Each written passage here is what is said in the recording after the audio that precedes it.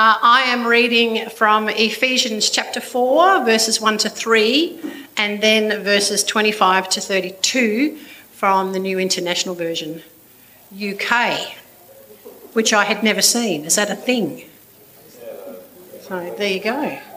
Okay. As a prisoner for the Lord, then, I urge you to live a life worthy of the calling you have received. Be completely humble and gentle.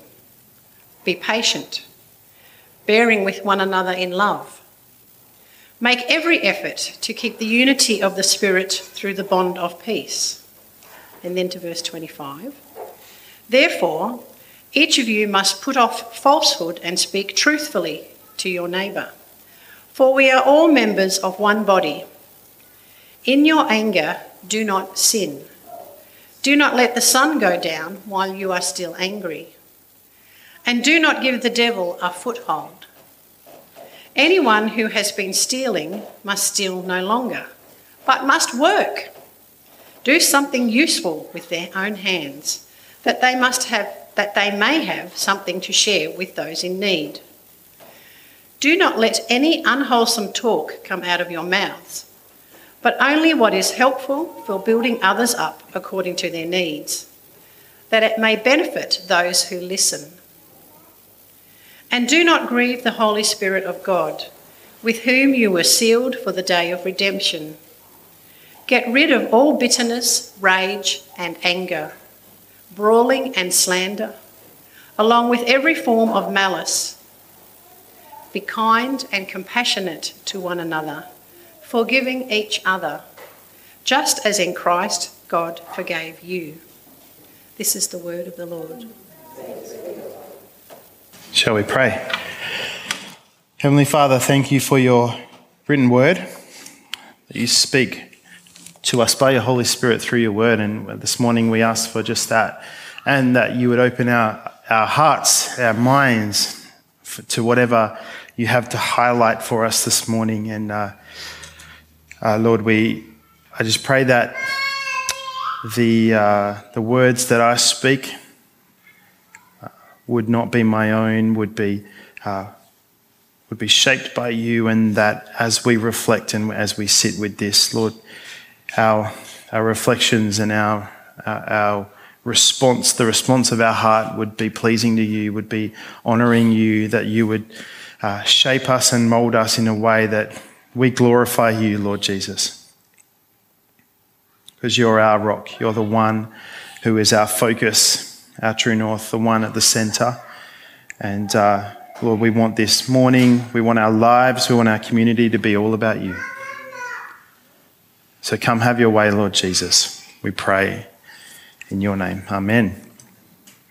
So from August through to October, we're taking some time to reflect on our core values as a church family. And if you missed the last couple of weeks, our focus was Jesus at the centre. That's our first core value.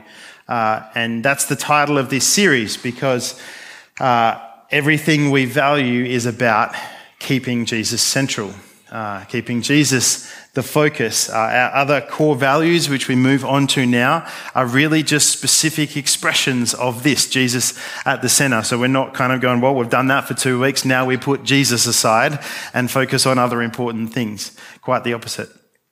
I hope and I pray that these statements, which we as a church family developed a few years ago after much conversation and prayer and discussion together as a church, I hope they encourage you, and I hope they resonate with you and cause you, for the most part, to go, yes, awesome, but also spur us on and even maybe challenge us a little bit to live them out even more, to go, okay, how do we grow in this?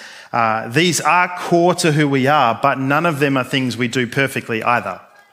They're all opportunities to grow and become more Christ-like.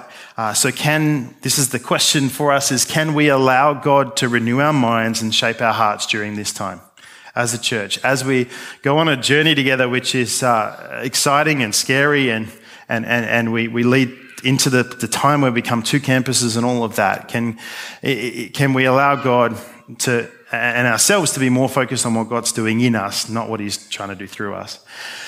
Today and next week, our focus is this. We do life together. This is about authentic relationships. This is about helping us grow in faith, in hope and in love, in our relationships, in our community, in our one anothering together.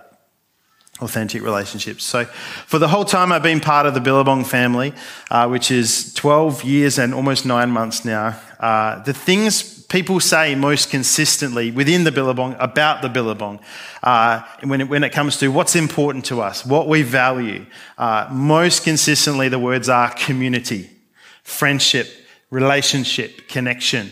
Any synonym around those things, community. And if you have a look through the videos and the photos on our website about the history of the Billabong or in our photo gallery, it's not hard to pick this up. There's all this archive of all these things being done together, journeying together as a family with a shared goal. And it's true that strong bonds in human relationships and community form over a shared sense of purpose and trajectory. When people do stuff together, it forms these bonds. And that's been the case through the seasons of the Billabong, from the shed to the tent to offsite to the community centre. Many of you know what this has looked like. And in a sense, any church that doesn't value a strong sense of shared life together and relationships and community probably has something wrong. That's kind of essential to church life. But at the same time, for the Billabong, the ideas of being on a journey together through valleys and mountains and valuing time spent face to face, not just the Sunday worship service. These have absolutely been core and they've been non-negotiables in our life. We're not just a group of individuals trying to walk with God. We do this life of faith and discipleship to Jesus together. It's core to who we are. But like any community, over time, certain things change and new people join and others leave, and what it looks like to do life together today is different to what it looked like 5 years ago. It's different to what it looked like 10 years ago. We might be doing community and relationship and authenticity with each other well in some respects, but then have to work on it in other respects. Some people experience our church as a loving and a warm and vibrant community. And then others have had the opposite experience, if we're honest. More often than not, it's a bit of each, if you've been around long enough, that's for sure. And that's just the honest reality. I don't think we need to sort of spend a whole lot of time unpacking why, from a biblical viewpoint, we value doing life together. We value giving attention to authentic relationships. Jesus is really, really clear with his disciples, both in what he taught and what he modeled with his own life. You can't do this life with God alone. Amen? It's just not an option. There are, for example, 59 one another statements in the New Testament, right? Love one another, be devoted to one another, and brother, honor one another, live in harmony with one another, love one another, love one another, love one another. Like there's a lot of them. Stop passing judgment, accept one another. Most of these are also not gentle suggestions, but direct commands. Do this. Love one another, be patient with one another, honor one another. And if there was ever a time that this biblical mandate was important for the body of Christ, it's now. Expressive individualism is the way of life we are constantly pulled into by the culture around us, and can only be combated with devotion to one another centered on Jesus. And the results of these different ways, an individualistic way or a community and authentic relationships, the results speak for themselves. We live in a time where depression, anxiety, mental health, loneliness, all of this is at record highs. I don't have to tell you all about this. And the church holds the antidote in its hands. Christ-centered relationships. We do life together with Jesus at the center. So I want us to think about this a little this morning and think, what are some of the key principles that help us live this core value through the ups and downs, through the twists and the turns, not just in the easy ways, but the challenging ways too? How do we do this? How do we live this out? Do life together. I Googled doing life together just out of interest and found this interesting article by a journalist who was talking about how this phrase was trending back in 2019. Well, doing life together. It's sort of, on sort of reality shows and everything. But how it also has its roots, potentially, it has its roots in evangelicalism, this, kind of language that's created in the church. If you think about it, we do life, is that, anyway. But she finished the article with this, I found really interesting few sentences and said, can we ward off loneliness with a mug of hot coffee or a conference ticket, even with the perfect Instagram post? No, because the most satisfying kinds of relationships are generally not for sale. Doing life together can remain a hollow phrase unless we make the words mean something. She had her own perspective on what it meant to make the words mean something. But there is, of course, guidance and advice all over the New Testament in this regard. And we could go in all sorts of places, but I felt like Ephesians 4, a part of the letter of Paul to the church in Ephesus and the surrounding regions, is one of the most to-the-point passages on this topic. And so we read part of Ephesians 4 this morning. I want to highlight a few things from that. First of all, Paul makes it really clear that our relationships with each other are completely intertwined with our relationship with God. It's not this sort of vertical relationship here, us and Jesus, and then over here we've got horizontal relationships, if you like. It's us with each other, and the sort of two are separate. Think of a cross, that they're intertwined, they're connected deeply. And he shows that in a number of ways. First of all, connects God's calling with human relationships. I urge you to live a life worthy of the calling you have received. What does that mean? Be completely humble and gentle, be patient, bearing with one another in love. God's call on your life, often thought about as like the individual thing God has for me, it cannot be disconnected from your patience, gentleness, and bearing with other Christians, our horizontal relationships. He says things like, keep the unity of the Spirit. That's a spiritual thing. But how? Through the bond of peace. That's a human relationship thing. Jesus, of course, said things like, what you do to this group of people, you do to me.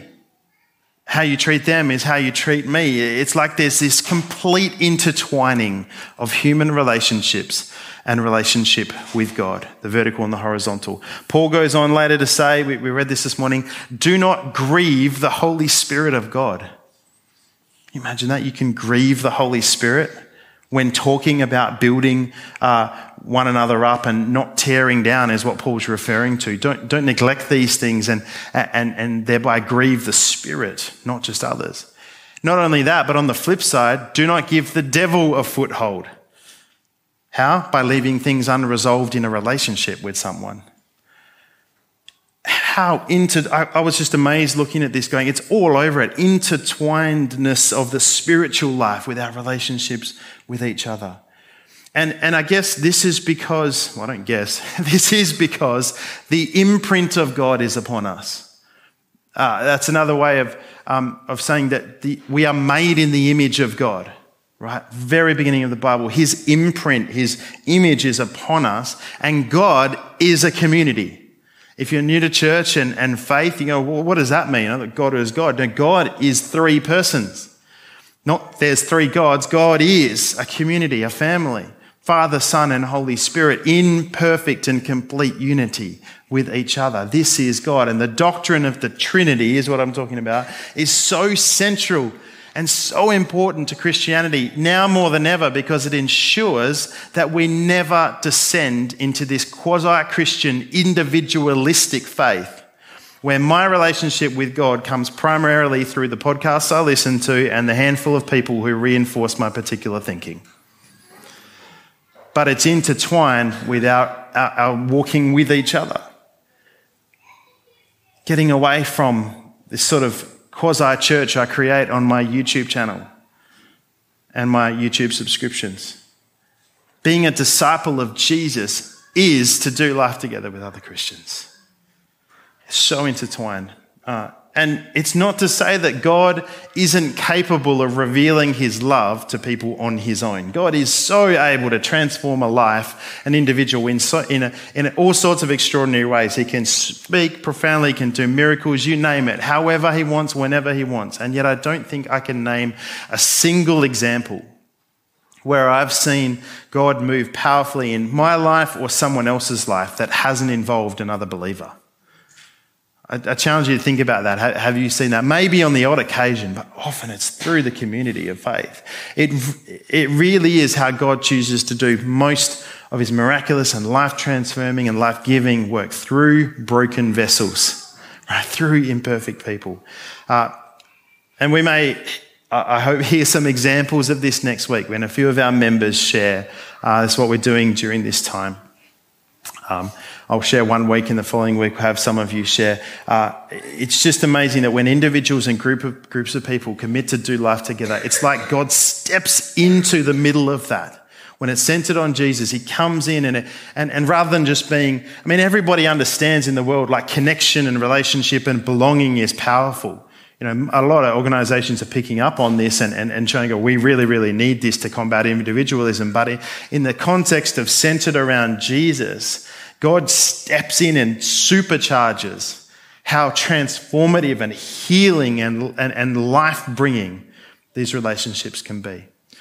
And I mentioned that there's a reason we've chosen a particular colour for each of the values and chose the sort of the purple, because I don't know if this is right, but in my mind that represents holiness. And there's something about relationship and doing life with each other that's actually really holy. It's not just about humanity, it's actually about the presence and the holiness of God among us.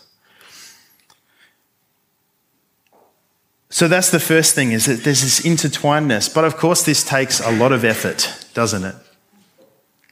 Every effort, Paul would say. Make every effort. Keep the unity of the Spirit in the bond of peace. It's going against the grain. It's swimming upstream. It's not necessarily difficult and challenging because we don't naturally value relationships and friendships. We all understand we need that, but this intertwinedness of loving God and others means something deeper. It means that we have to have the heart of Christ for others, the heart of Christ for brothers and sisters in Christ, for others in the church. What do I mean by that? There's a book I read recently by Dane Ortland called Gentle and Lowly, The Heart of Christ for Sinners and Sufferers. Brilliant, masterful book about the heart of Jesus. Basically just displaying in this book the depths of Christ's love for people. All people, no matter how flawed, no matter how disobedient and messed up, Jesus says, come to me, I am gentle and lowly in heart. He's always totally caring, totally and deeply loving to all. Incredible grace. I, on the other hand, I don't know about you, but I tend to have a tendency to care for those that it's easy for me to care for, to love those it's easy for me to love, and assume that someone else will care for the other people. They'll get along with them just fine. I'll just stick to my lane. Those ones, they're difficult. Authentic community is easy. Doing life together is easy so long as we get along. But the heart of Christ is a much deeper and gentler and compassionate and selfless love that reaches beyond just where we're comfortable. And Paul in Ephesians is clearly not writing to a church that's still in its honeymoon period, like in Acts chapter 2. They were all completely united with each other. Well, isn't that great? Because they've been going this journey for 3 days. No, he's talking to a church down the road who are starting to recognize that we are saved people but still unsanctified people. God is continuing to do a work with us. And he says, bear with one another in love. Now, you don't have to say that about your best friends too often, who you just get along like a house on fire. Bear with them, right? Maybe your spouse. Oh, come on, let's be real. No, this bear with one another in love. This is about the person 3 rows behind you who has weird theology. Or the raging extrovert who doesn't let you or anyone else get a word in. Or if we can, be real, the person who said something to you or around you that deeply hurt and they don't even realize. Which is actually how every one of us has treated Jesus. We don't even realize the depths of what we've done, which has hurt and pierced his heart. We can only do this kind of love when we catch the heart of Christ for us and for others. It's not natural. It's radical humility. It comes from getting a revelation of how truly sacrificial his love is for us.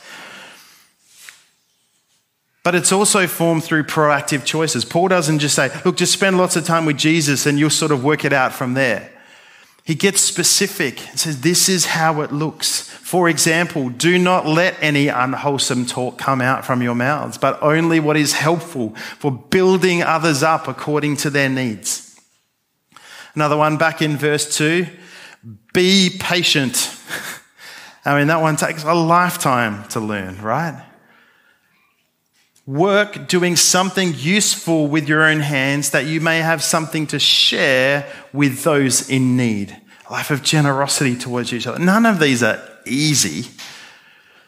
And loving brothers and sisters in Christ who we don't see eye to eye with, that may be one of the greatest challenges of our time. Everything from the online world to politics to the American influence on the West to postmodernism, it's all created a polarization that is constantly calling us to do what? Choose a side. Are you here or are you here? Us and them is so normal now that even the local gelato shop that I walked past the other day had a thing on it, their advertising on the side of the building was a picture of fake strawberry syrup and then a picture of a real strawberry, and it simply said, them, us. We use the real stuff because it's so normal and so common to just go, it's us or them. Pick a side. Who you with? Because if you're our friends, you're their enemies, or vice versa. Are we going to live by a different narrative? Not taking sides. I'm Reformed. I'm this. I'm evangelical, Pentecost. Are we going to live by a different narrative? Learning to have the heart of Christ for each other, not picking sides. Do we care about each other genuinely? It's easy to assume someone else will care for the other ones, the other people, the them. But life together isn't about the easy road. It's the road of humility and of sacrifice. In Ephesians, Paul is, as I've mentioned when we shared communion before, he's addressing Christians in a divided culture. Jews and Greeks, different worldviews, different goals, ideologies. And he says, you've been reconciled in Christ. And he says this astounding thing. You, the reconciled people of the cross, are the temple of God. Now, this was not just a nice Jewish reference, meaning that somehow God dwells among you. Many of us understand, okay, the temple, the place where God dwelt. But this was more than that. Ephesus was the home of the great temple of Artemis in the Greek culture. One of the 7 wonders of the world, the place people gathered and chanted for 2 hours straight. Great is Artemis of the Ephesians. Great is Artemis of the Ephesians. When Paul came in with this message about this Jewish rabbi, they went to the temple and shouted this in opposition. The idea of temple was powerful for a minority community because nobody in that region and in that context was saying that this faith in a crucified Jewish man is going to last. No, that's going to fizzle off. The great temple of Artemis, one of the 7 wonders of the world, that is what's going to last through the ages. That's where the future is. This is where greatness is. And Paul says, you reconciled to each other through the love of Christ. You are the temple. This is what lasts. This is where God dwells. This is what changes the world. And so don't be like the culture. Be reconciled. Ever since sin entered the world, we've experienced brokenness in relationships. Community and relationships without Jesus at the center so often still end up with pain, hurt, broken trust. The gospel is that Jesus came not just to mend the broken relationship with God caused by doing things our own way, but to heal the world, including human relationships. In the garden, it wasn't just a breakdown of relationship with God, but it was also a breakdown between Adam and Eve. Blame kicked in. She did it. He did it. Jesus came to bridge the chasm between us and God, but in doing so also paved the way for the brokenness in our relationships to be healed as well. And he demonstrated all through his life and ultimately demonstrated on the cross what it is that brings healing to the brokenness on earth among us that's existed since the fall. And that is forgiveness. And that's why I want to suggest there's one thing that must mark our relationships with each other. One thing that if it's missing from our community, our friendship, our life together, will always fall short. Forgiveness, grace, mercy. If forgiveness is missing from our relationships even a little, we will all suffer as a community. Doing life together with Jesus at the center means relationships marked by consistent and radical forgiveness and grace, void of bitterness and resentment and grudges. Get rid of all bitterness, Paul says, rage and anger, brawling and slander, along with every form of malice. Be kind and compassionate to one another, forgiving each other just as in Christ God forgave you. I've been sitting with this all week and wrestling with what to say, but I want to make it like a bold statement. And if this only applies to, if this doesn't apply to anyone and it doesn't, we're all good here, then that's great. But just in case we need to work on this, I want to say this: our growth, our health, our vibrancy as a church, in every sense, not just the numbers or the atmosphere, but the quality of our faith, the impact of our witness, the power of our love, all of this, the overall health of our church family will always be indirectly proportionate to the bitterness, resentment, and unforgiveness in the hearts of our members. I think I've used the right language there. Indirectly proportionate, meaning the more of one, the less of the other. We hold on to grudges, bitterness, resentment, and we don't thrive. We don't see the life that God has for us. There's something spiritual, even supernatural, I would say, about unforgiveness, about bitterness, and that a human being holds on to. I would go so far as to say it can have a physical impact on the room that a person is in. I actually think this is just a theory, I think there are some Sunday mornings in this room that there is a greater freedom and lightness and sense of God's presence in comparison to other Sundays. And there's no logical explanation for that. The music's the same, the message is the same. I pretty much preach the same thing every week anyway. The only viable explanation is that some of us are carrying something and it's like a repellent to the Spirit and the presence of God. And you and I could sit in the back row or the front row, the side row, week after week after week and not say anything to anyone, just smile and sing the songs and listen to the sermon, but are holding a grudge towards a brother or sister, and we think it's not really affecting anyone else, yet it's actually changing the whole atmosphere of the room and the sense and the life of our community. The good news is that the opposite is true. When brothers and sisters gather for an ordinary time of worship and fellowship, and there's different opinions and there's different personalities and passions, but there's a grace towards each other and there's a humility and there's no holding on to the thing that someone did or said. There's seeking and giving forgiveness in everything. When that spirit is present, God can move mightily.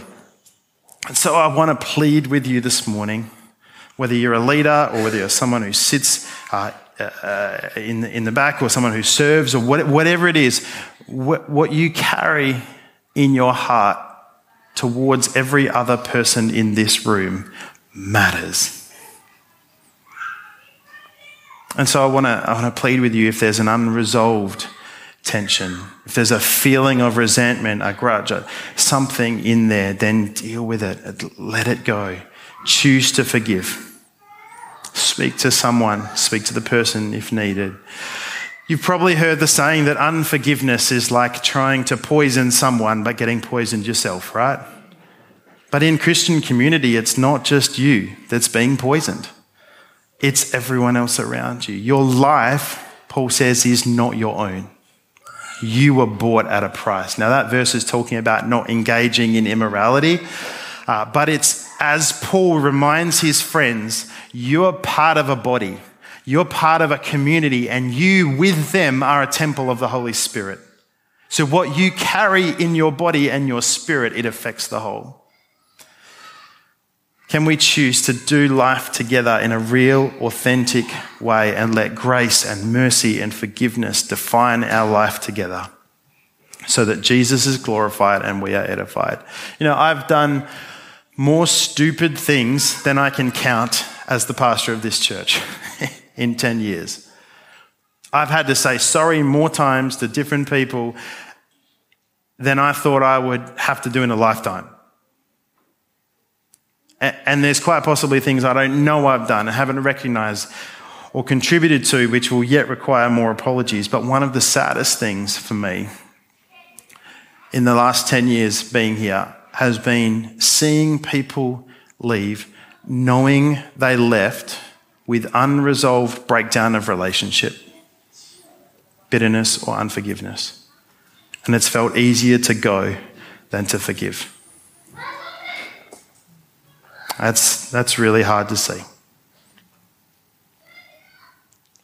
I honour those of you who have stayed. Even if you've been hurt, disappointed, or felt disconnected in some way. I honour you. But holding on to that whilst staying is no way to live either. I pray you would hand it over to God today. And if it's needed, to talk with someone, with myself or a leader or whoever it needs to be, about how you're feeling and what it is that's been poisoning you and maybe even poisoning those around you. Get rid of all bitterness, rage and anger, brawling and slander, along with every form of malice, every form. Be kind and compassionate to one another, forgiving each other. And here's the key. We can only do this because in Christ, God forgave you. So, Father, we thank you that whilst we can't do this on our own, you have forgiven us of much, more than we could possibly realise.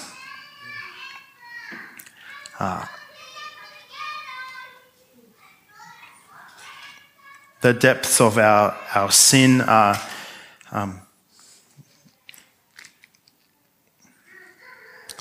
if we really knew, we would wonder how there could possibly be a forgiveness great enough.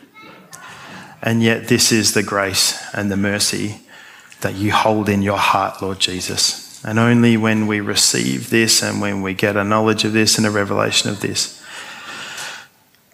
do we then have the capacity, by your Spirit dwelling within us, to let go of all bitterness and resentment, grudges, malice, stuff we're holding towards other believers. I pray, Lord, you would do a healing work in us as we allow your forgiveness to flow through us, broken vessels, but channels of your Spirit, your love.